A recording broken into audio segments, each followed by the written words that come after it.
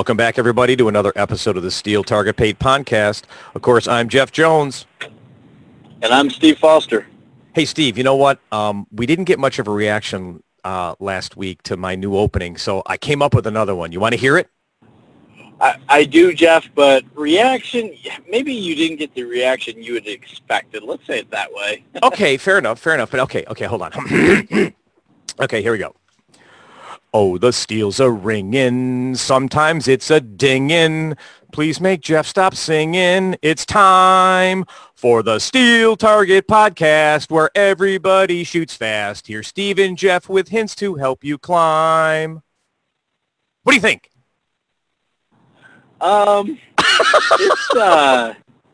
It's interesting. I may need to let that one marinate just a little bit longer than the last one.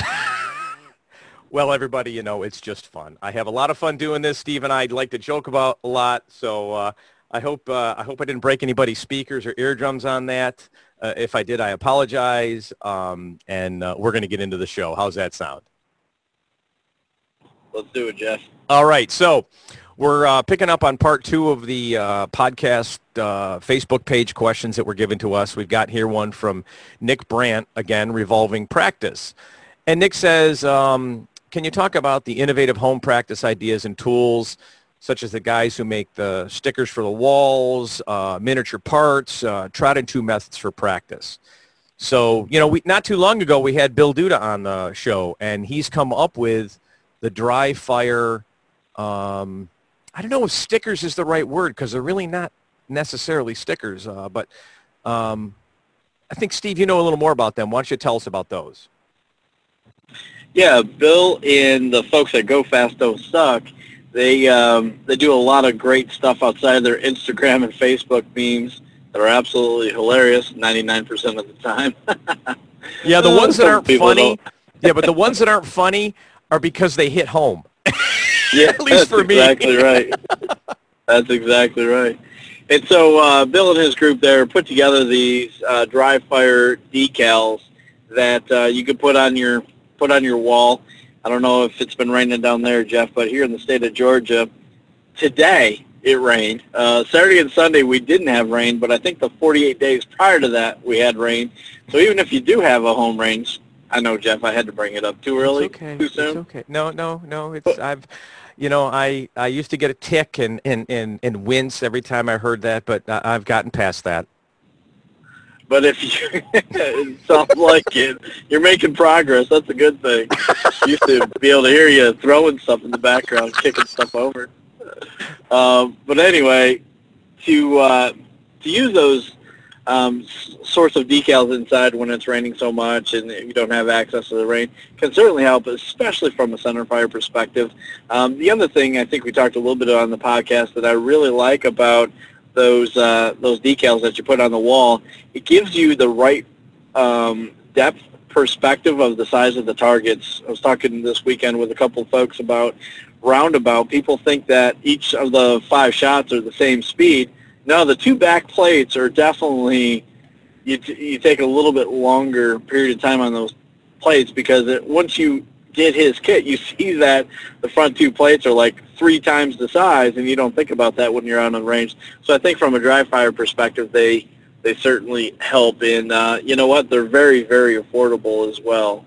Well, you know, the interesting thing about those decals, and that was the word I was looking for, so thank you for that, is Go Fast Don't Suck is a sponsor of the West Florida Steel Challenge Championships, and he sent down, I think, at least 8 full sets of the dry fire decals. So we're going to be giving those away as prizes at the West Florida match. So, Bill, thank you for that. And anybody that's coming down, there's your chance to win some dry fire. Nick, you and Ella came down last year. Hope to see you again this year, so maybe you win one of those. But let's talk a little bit more about other kinds of practice before we get into what I consider to be the best kind of practice. Do you dry fire, Steve? You know, Jeff, I don't do that too much. When I'm working on maybe my open holster or my open draw of a holster or carry optics or single stack, that's probably the limit of dry firing that I do, is trying to really work on the draw. Agreed, and that's exactly where I was going to go too.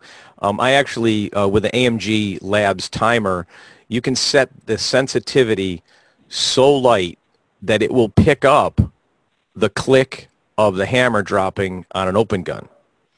And I set it up so the timer was under where I would be drawing the gun out, and so I could actually, it wasn't just beating the time, I actually knew what my time was. The interesting thing is it's always faster at home than when you get on a range. But it's good practice. Well, it's good repetition practice. Well, I think the other thing that happens, I don't think there's a substitute necessarily for going on the range and having that small explosion in your hand, because there's a recoil impulse that happens.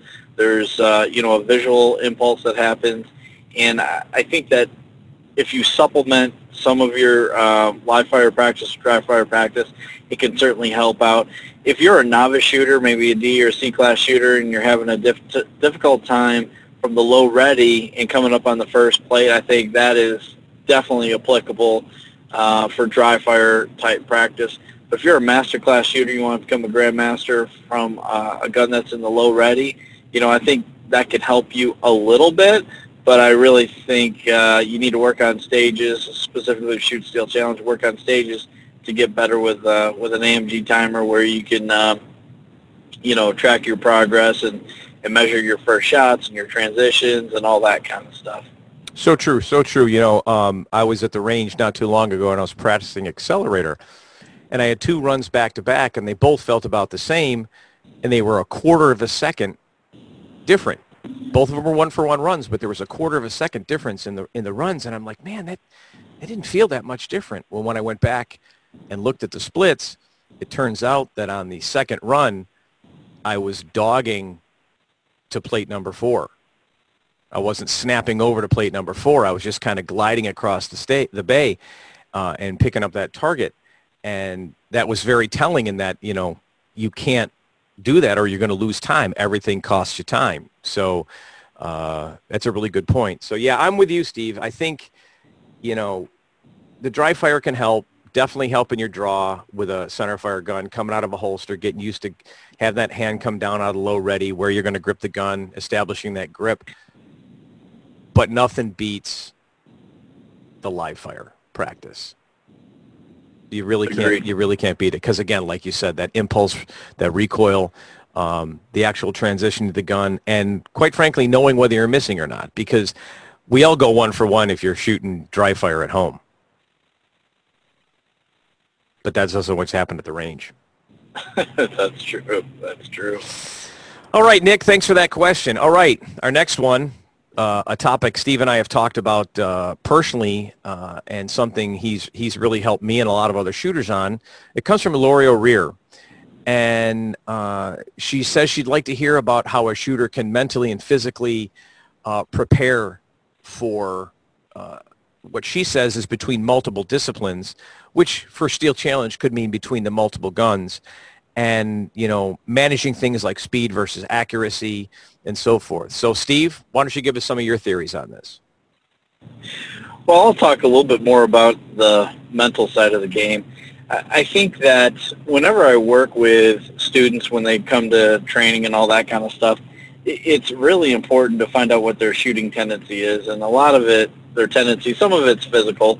There's physical things that we can correct, and maybe it's stance, maybe it's how they position, maybe it's hand placement, arm placement, those types of things. But oftentimes what happens is more of a mental side of the game that a lot of people need to work on. So everybody's got a shooting tendency, and that's what we need to figure out what their tendency is. And I think how you go about doing that is look at the stages that you're struggling on, or maybe you're not as good as you would like to be. And sometimes it comes down to setting up a camera, because if you're shooting, had this discussion this weekend, I never, they said, oh my goodness, you're so fast and shooting roundabout. It's like, well, I'm just shooting roundabout because, I'm the one doing it, so I can't see myself shooting. And so that's why I use the power of videotaping from time to time, especially to make a certain point, because sometimes, somebody's got a little hitch in their giddy up, or they're dipping the gun, or they're doing this or that, and I'll use video to reinforce those points if they don't change the behavior to make things faster. So I think that I've thought a lot about this, and I've put out a couple of articles, and I'm sitting on one right now that I'll release. But I released an article called The Foster Effect that talks about the panic that happens because for whatever reason, a lot of us have a common tendency that we don't think that we can shoot nearly as fast as what we should be shooting. And so what we're doing is we're going over the edge, or we're trying to shoot past our capability because we think we need to be shooting faster. But if you see the dot on every single target and you pull the trigger, you have that sensation that you feel like you're shooting slow, but you're actually shooting, a faster time than what the timer says. And so one of the concepts I'm going to introduce in an article, I don't know if it's going to be tomorrow or the next day, but here in the next couple of days, maybe the timing of this podcast, I'm going to talk a little bit about a targeted edge. And so I'm going to talk about percentages and, how to scale things back and those kind of things. And it's not the concept of, you need to shoot slow because slow is smooth and smooth is fast. Oh, I hate that. I hate that. We've talked about this at 100 times. Is slow it's slow. It's slow, and that's exactly. Not what we're talking about. In every target requires a proper sight picture to pull the trigger, but sometimes you need to take down you need to turn down the dial a little bit to get your 1-for-1 hits. Because how many times have you started out a stage and on the first string you miss a target or you have a pickup on the target? What happens to the rest of the strings on the stage? It's a little bit tough to come back from. And so the reason why I share this whole, you got to dial it back and dial it up and make calculated decisions, but you got to make sure you put yourself in that particular opportunity where you can dial it up and make that conscious thought of, hey, I need to go for this, or I need to do this or that. I'm telling you what, 100%, Chris Barrett or Grant or myself or, fill in the name, we're never shooting 100% on every single string of fire if we're winning matches. It's just a fact. We're in complete control and until we're not. And if you turn that dial past that edge or that 100%, once in a while you get away with it, and sometimes you get that false sense of security that, you're hitting that maybe 110%. No, you got lucky because you shot that stage a million times. And if you didn't see that front left plate on roundabout, you can get away with it a couple times, but you won't get away with it 100% of the time. And so I think you need to play around with that dial. First, number one, you got to know that there's a dial there. And number two, you got to get up there and shoot at like a targeted edge of, let's say, 85% of your capability and go 1-for-1, and it helps build confidence. Because as soon as you go 1-for-1 on that first string, you want to reach for the dial and turn it up. And sometimes that may not necessarily be the best idea. Sometimes you need to get another 85% run before you dial up to 90 or 95%. And then if you go and turn it too far, your fundamentals break down and you miss a target or you have a pickup. Then, in order to score well, you've got to dial it back to score well. But I think a lot of it comes from going 1-for-1 and having the confidence that you're going to hit what you're aiming at. So I think from a mental aspect, it's a pretty simple concept. At least in my mind, it's simple.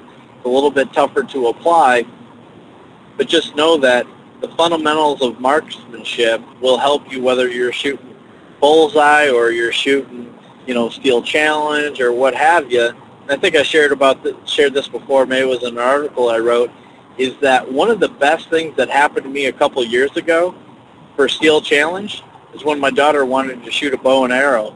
And you know why, Jeff? It's because I had to concentrate on holding my position with the bow to release the arrow to hit the center of the target. And right after that, I was having issues with speed option. I set up speed option, and on plate number 2, I remembered shooting the bow that in order to hit that target, I needed to steady on that target for just a split second before I released the arrow. And then I went from missing plate number 2 to hitting it 100% of the time. So regardless of what discipline you're shooting, it's really a mental game, and you got to get your mind right around how you do things and how you do things at speed, and being able to be in complete control of what you're shooting and be able to dial it up and dial it back when needed. Yep. Here's a good question for you, Steve. Think back to the last time you didn't shoot that well. I don't know. I don't want to know the match, but it happened, correct? Yeah. I mean, there's been in the specific time that I'm thinking of when you said that was actually a practice session I had at my house shooting roundabout about 6 weeks ago, 7 weeks ago. Okay, great. So my point here is, here it is 6 weeks later. Can you change what happened then? The answer is no. Not. You can't change the past. You can't change the past. You can learn from it, and I'm sure you have, but you can't change what happened. And this is a thing I try to get a point across to the kids that I'm training and the people I talk to, is that if you go up there and you have that bad string or bad stage, you can't change it. And if you think you're going to get I heard somebody say, well, I'm going to get that time back on the next stage. Well, if you think you could have shot that coming up stage faster and you're going to make up that time, why weren't you doing that to begin with? To me, everybody's got a peak time for that day that they're going to shoot. We just don't know what it is until the end of the match. I don't think Chris was going, okay, I feel a 59 today.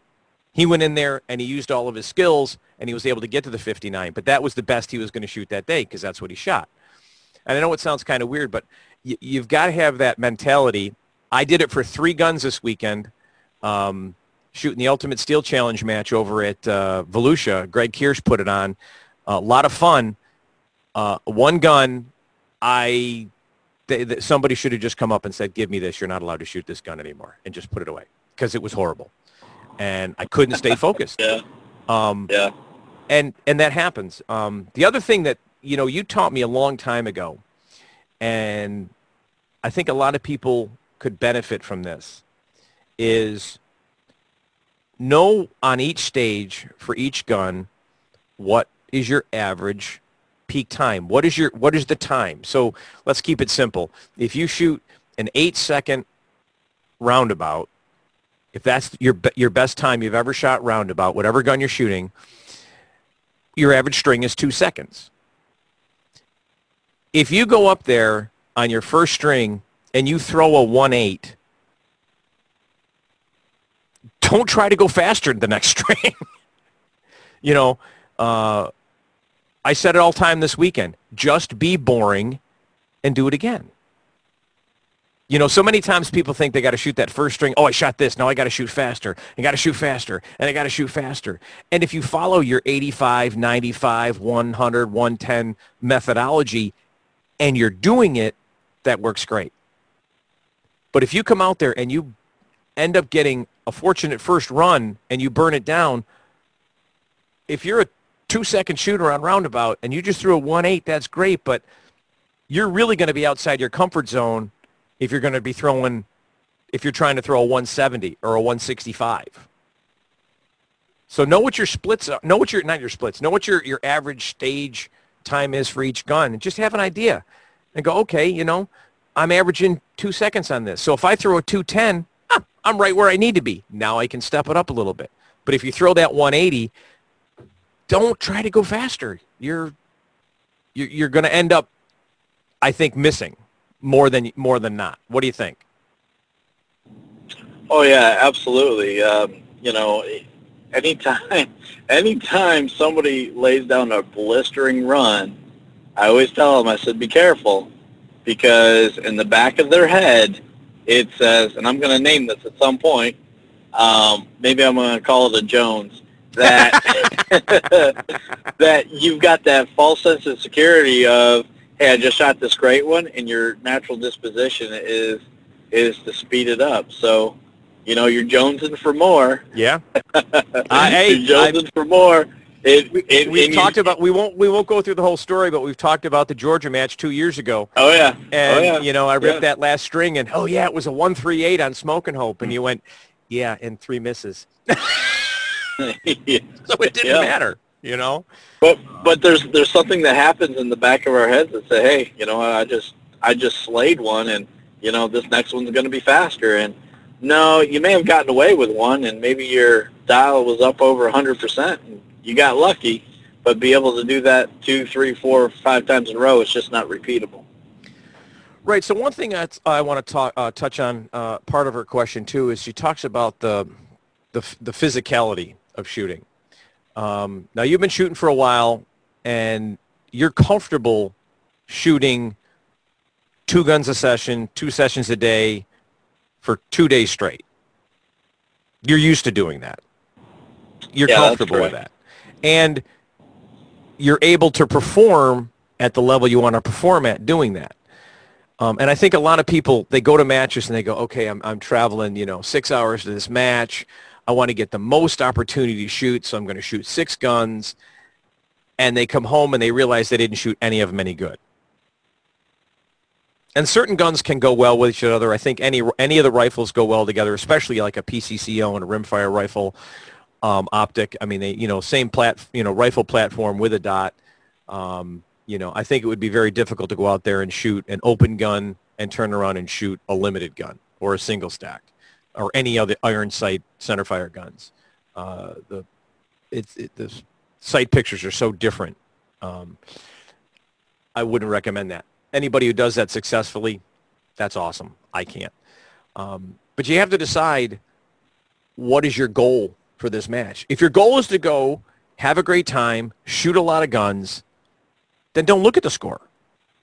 And that's okay. But if your goal is to perform, you might want to consider dropping down the number of guns you shoot in a session, unless you feel you're performing at your peak when you do that. Steve, you're signed up for the World Shoot. How many guns you shoot at the Worlds? Yeah, I'm shooting 5 this year, and I shot 6 last year. 2 a session. Okay, and so for the 5 you're shooting this year, how many sessions is that across? That's through 3 sessions, so I'm doubling up on 2, and then 1 I'm going to shoot on the Super Squad for Rimfire Rifle Open. Excellent. Well, I'm shooting 5 guns as well. I made a decision to shoot 1 gun per session because I can't stay focused on 2 guns to perform at the level I want to perform at the Worlds. I'm fortunate. I'm able to get the time off. It's going to cost me 1 extra day in a hotel compared to what I would normally do, so it's not a big deal. I looked at it and went, that's worth the investment. I know some people can't do that, but these are the things you got to think about, because 3 days of shooting, well, actually 3 sessions of shooting, I mean, I'm guessing at the end of that second session, you're ready to put the guns away, get your ears out, put your regular glasses on, and, go sit down and have food. You're not ready to shoot another gun. You need some downtime at that point. Yeah, absolutely. And part of it does come out of, necessity, just from, hey, I want to shoot that bunch, but I don't want to take X amount of time off, or, I only got so much vacation time, there's so many matches and family vacation time and all that kind of stuff. So, absolutely, it's that's kind of the trade-off, if you will. But Chris and I were talking about this probably 6-7 months or so ago, and he moved to go to shoot 1 gun per session, and he finds that he's more focused and it's working for him. So I don't necessarily think there's a right or wrong answer, but I would encourage you to try it. If 1 is the answer for you, then have at it for sure. Absolutely. And again, like I said, if you want to shoot 2 guns, again, set your goals for the match. Is it perform? Is it have a good time? I mean, there's definitely been matches where I've gone to, not the Worlds, but other matches where it's like, I'm just going to go see my friends, have a good time, and I'm not going to worry about the scores. I'm just going to have a good time. And I might shoot 2 guns, 2 sessions in a row. Again, like you said, everybody's got to find that balance. So lastly, the one thing I would point out, we've talked about this a lot, never rely on a range to provide you anything other than a safe place to shoot and restrooms. And the reason I say that is because, we're usually out there for 4 hours. Based on where you're shooting, it could be hot or cold. Be prepared for those things. because that can take a physical toll on you. Steve and I, 2 years ago, Georgia match, 37 degrees, gloves, scarves, hand warmers in with the ammo, keeping the rimfire ammo warm. We were prepared, and a lot of people were, and some people weren't, and it showed when their guns didn't run or their ammo didn't run. I've always got a bottle of water and a little snack with me in my cart at all times, just in case, because you've been on those squads, you know, it should take about 4 hours, but hey, sometimes it takes 4.5 or 5 hours, and you start getting a little hungry. That's something in your mind that wasn't there before. So again, how do you combat that? Have a little something, have a little snack, whatever it happens to be. I don't recommend anything heavy. I don't recommend anything big sugary, you know. But again, you got to find out what that is for each of you. But I like to always have a bottle of water and a little snack with me, so I don't run into those problems. And a lot of ranges will provide you water. They don't usually provide you snacks. Some of them have, you know, concession stands or food vendors there, and that's great. But never try to rely on that. Always try to prepare for yourself. Hey, Jeff, let me piggyback on that just for a quick second, because, you know, talking about the water specifically, especially I would say in the southeast, I was in a match, let's just say not in the southeast, and it was abnormally warm, and there wasn't any water on the range. Mm-hmm. And so, it wasn't that time of the year, but anytime, that's one of the reasons why I have a range tactical gear cart, is because I can haul everything besides my sofa on that cart. So I always have a cooler, got my Diva fan, umbrella, you know, parts and ammo and guns and all that kind of stuff. But it's important to have something that you can, just don't bank on water being available, because you can get yourself in some pretty dicey situations before you know it, being out in the blazing heat, shooting all day with not a lot of shelter or cover. Absolutely, absolutely. All right, thanks, Larry, for that question. The next one comes from Tony Rosenzweig, and I don't know if we're necessarily going to go deep into this, because he asks if we could do more product reviews and in-depth equipment reviews, maybe a podcast talking about getting equipment for the new steel shooter. You know, Steve, we've talked to a lot of companies, Steel Target Paint, Hunters HD Gold. They were, you know, early adopters on the podcast, and you know, Larry was on first, and I think Brian was on third. But JP, Tandem Cross, and we could go down the list. I think we both need to open up our Rolodexes and schedule some more companies to get on and talk about their products. What do you think? Yeah, absolutely. And I had a brief discussion. I had an opportunity to head over to P&R Ammo up in Gainesville, north of Atlanta. Let me tell you, you don't want to do that after work. That 85 north is horrible.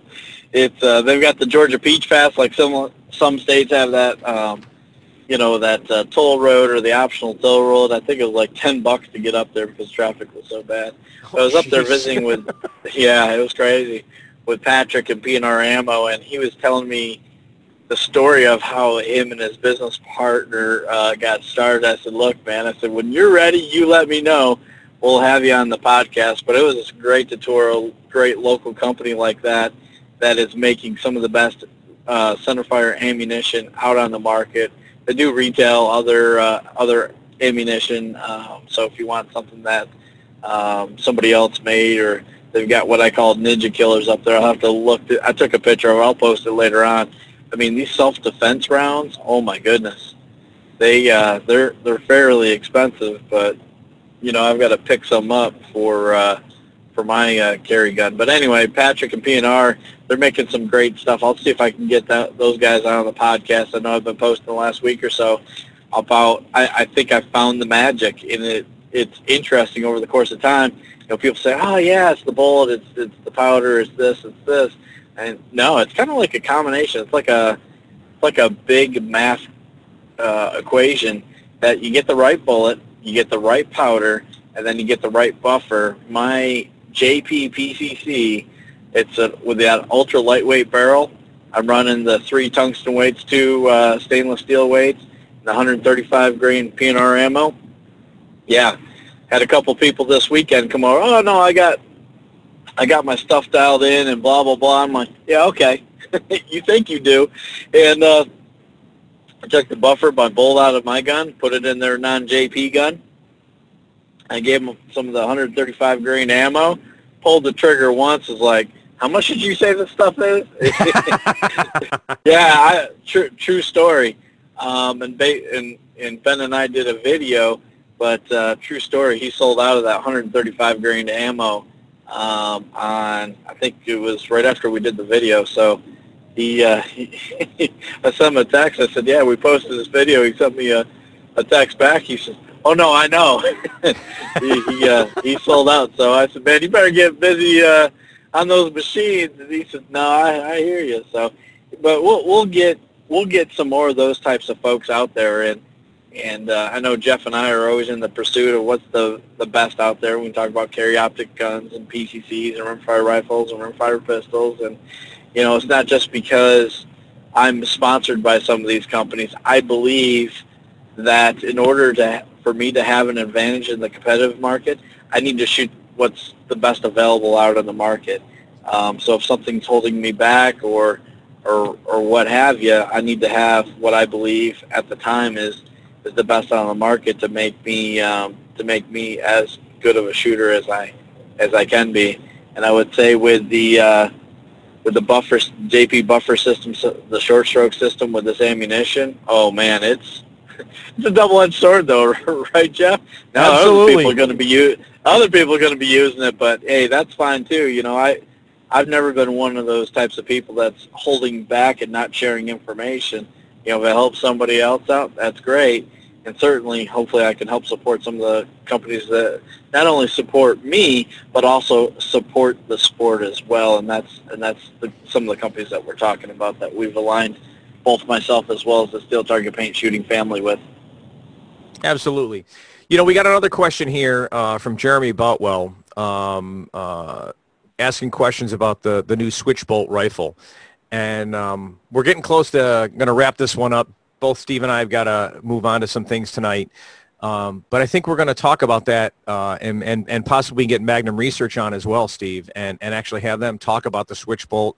You can talk about, I know you've posted some of your thoughts of what you've had to have done for it, maybe some you'd had to do some, I think, modifications based on the kind of stock you were running, which is not a dig on the gun at all. That kind of stuff is expected. Everything doesn't always fit with everything, and you've got to make minor modifications. So we can talk about that as well. What do you think? Yeah, absolutely. I'd love to give a rundown. So the whole Magnum Research conversation is pretty interesting.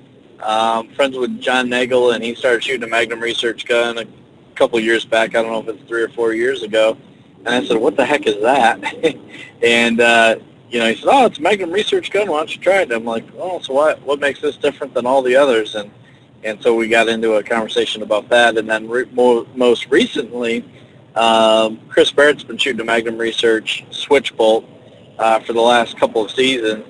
And so I had a chance to, they sent a couple of guns to Chris, and we were messing around with them and doing some practicing and testing and all that kind of stuff.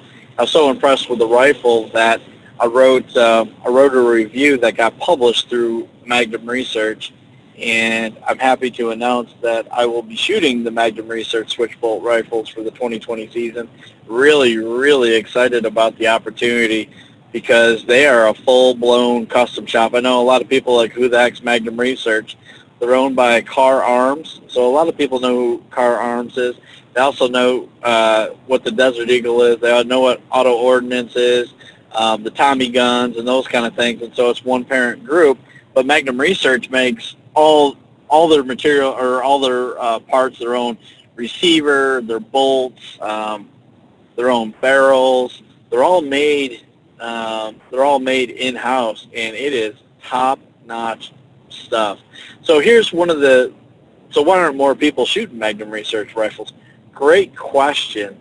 When asking around in the general you didn't give me a chance to ask it, Steve, but, I'm glad you asked yourself. I know. Hey, that's how I roll, Jeff.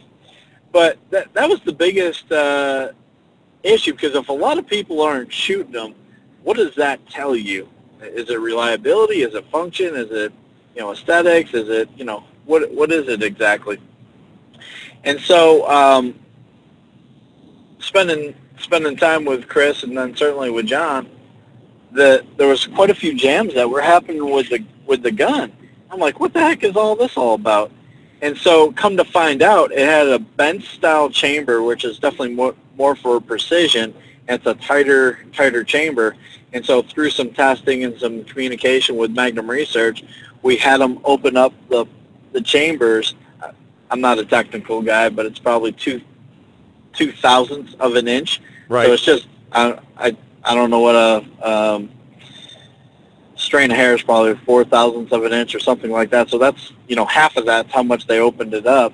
But it was just enough for the recreational sport action shooters that we are to get reliability.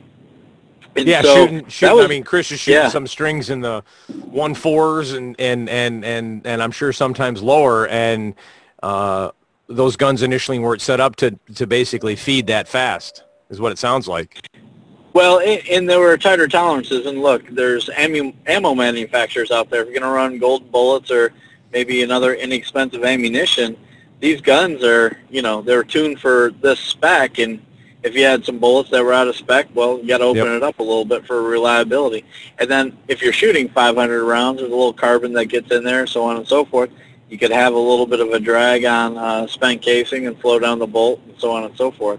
So I've got 2 rifles from Magnum Research, and I've got probably 600 through one, another 500 through another, having cleaned them, and they're running like sewing machines. Excellent. Yeah, well, we'll definitely have to get them on. I'd love to hear their story. I think a lot of people are interested in that.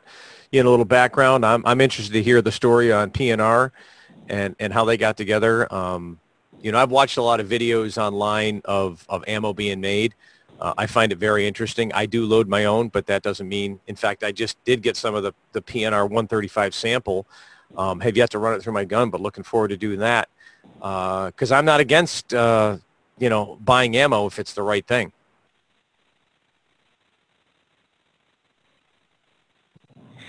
Yeah, so back to the switch bolt real quick, Jeff. There'll be more information, pictures and videos coming out. I've got a cool carbon fiber barrel on one that's got a red and black weave, and the other one's a straight carbon.